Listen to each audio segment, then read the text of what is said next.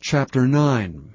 Then Job answered and said, I know it is so of a truth, but how should man be just with God?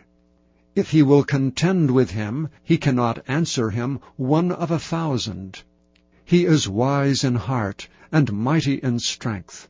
Who hath hardened himself against him, and hath prospered?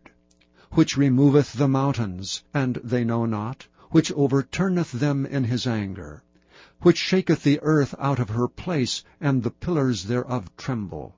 Which commandeth the sun, and it riseth not, and sealeth up the stars? Which alone spreadeth out the heavens, and treadeth upon the waves of the sea?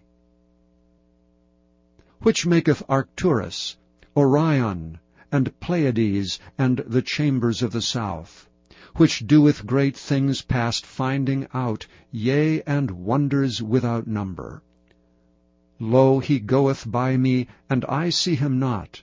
He passeth on also, but I perceive him not.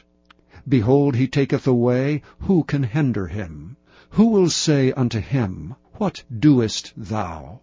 If God will not withdraw his anger, the proud helpers do stoop under him. How much less shall I answer him, and choose out of my words to reason with him? Whom though I were righteous, yet would I not answer, but I would make supplication to my judge. If I had called, and he had answered me, yet would I not believe that he had hearkened unto my voice. For he breaketh me with a tempest, and multiplieth my wounds without cause. He will not suffer me to take my breath, but filleth me with bitterness. If I speak of strength, lo, he is strong. And if of judgment, who shall set me a time to plead? If I justify myself, mine own mouth shall condemn me. If I say, I am perfect, it shall also prove me perverse. Though I were perfect, yet would I not know my soul. I would despise my life.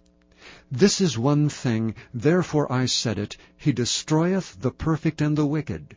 If the scourge slay suddenly, he will laugh at the trial of the innocent. The earth is given into the hand of the wicked, he covereth the faces of the judges thereof. If not, where and who is he? Now my days are swifter than a post. They flee away, they see no good. They are passed away as the swift ships, as the eagle that hasteth to the prey. If I say, I will forget my complaint, I will leave off my heaviness and comfort myself, I am afraid of all my sorrows. I know that thou wilt not hold me innocent. If I be wicked, why then labor I in vain? If I wash myself with snow water, and make my hands never so clean, yet shalt thou plunge me in the ditch, and mine own clothes shall abhor me.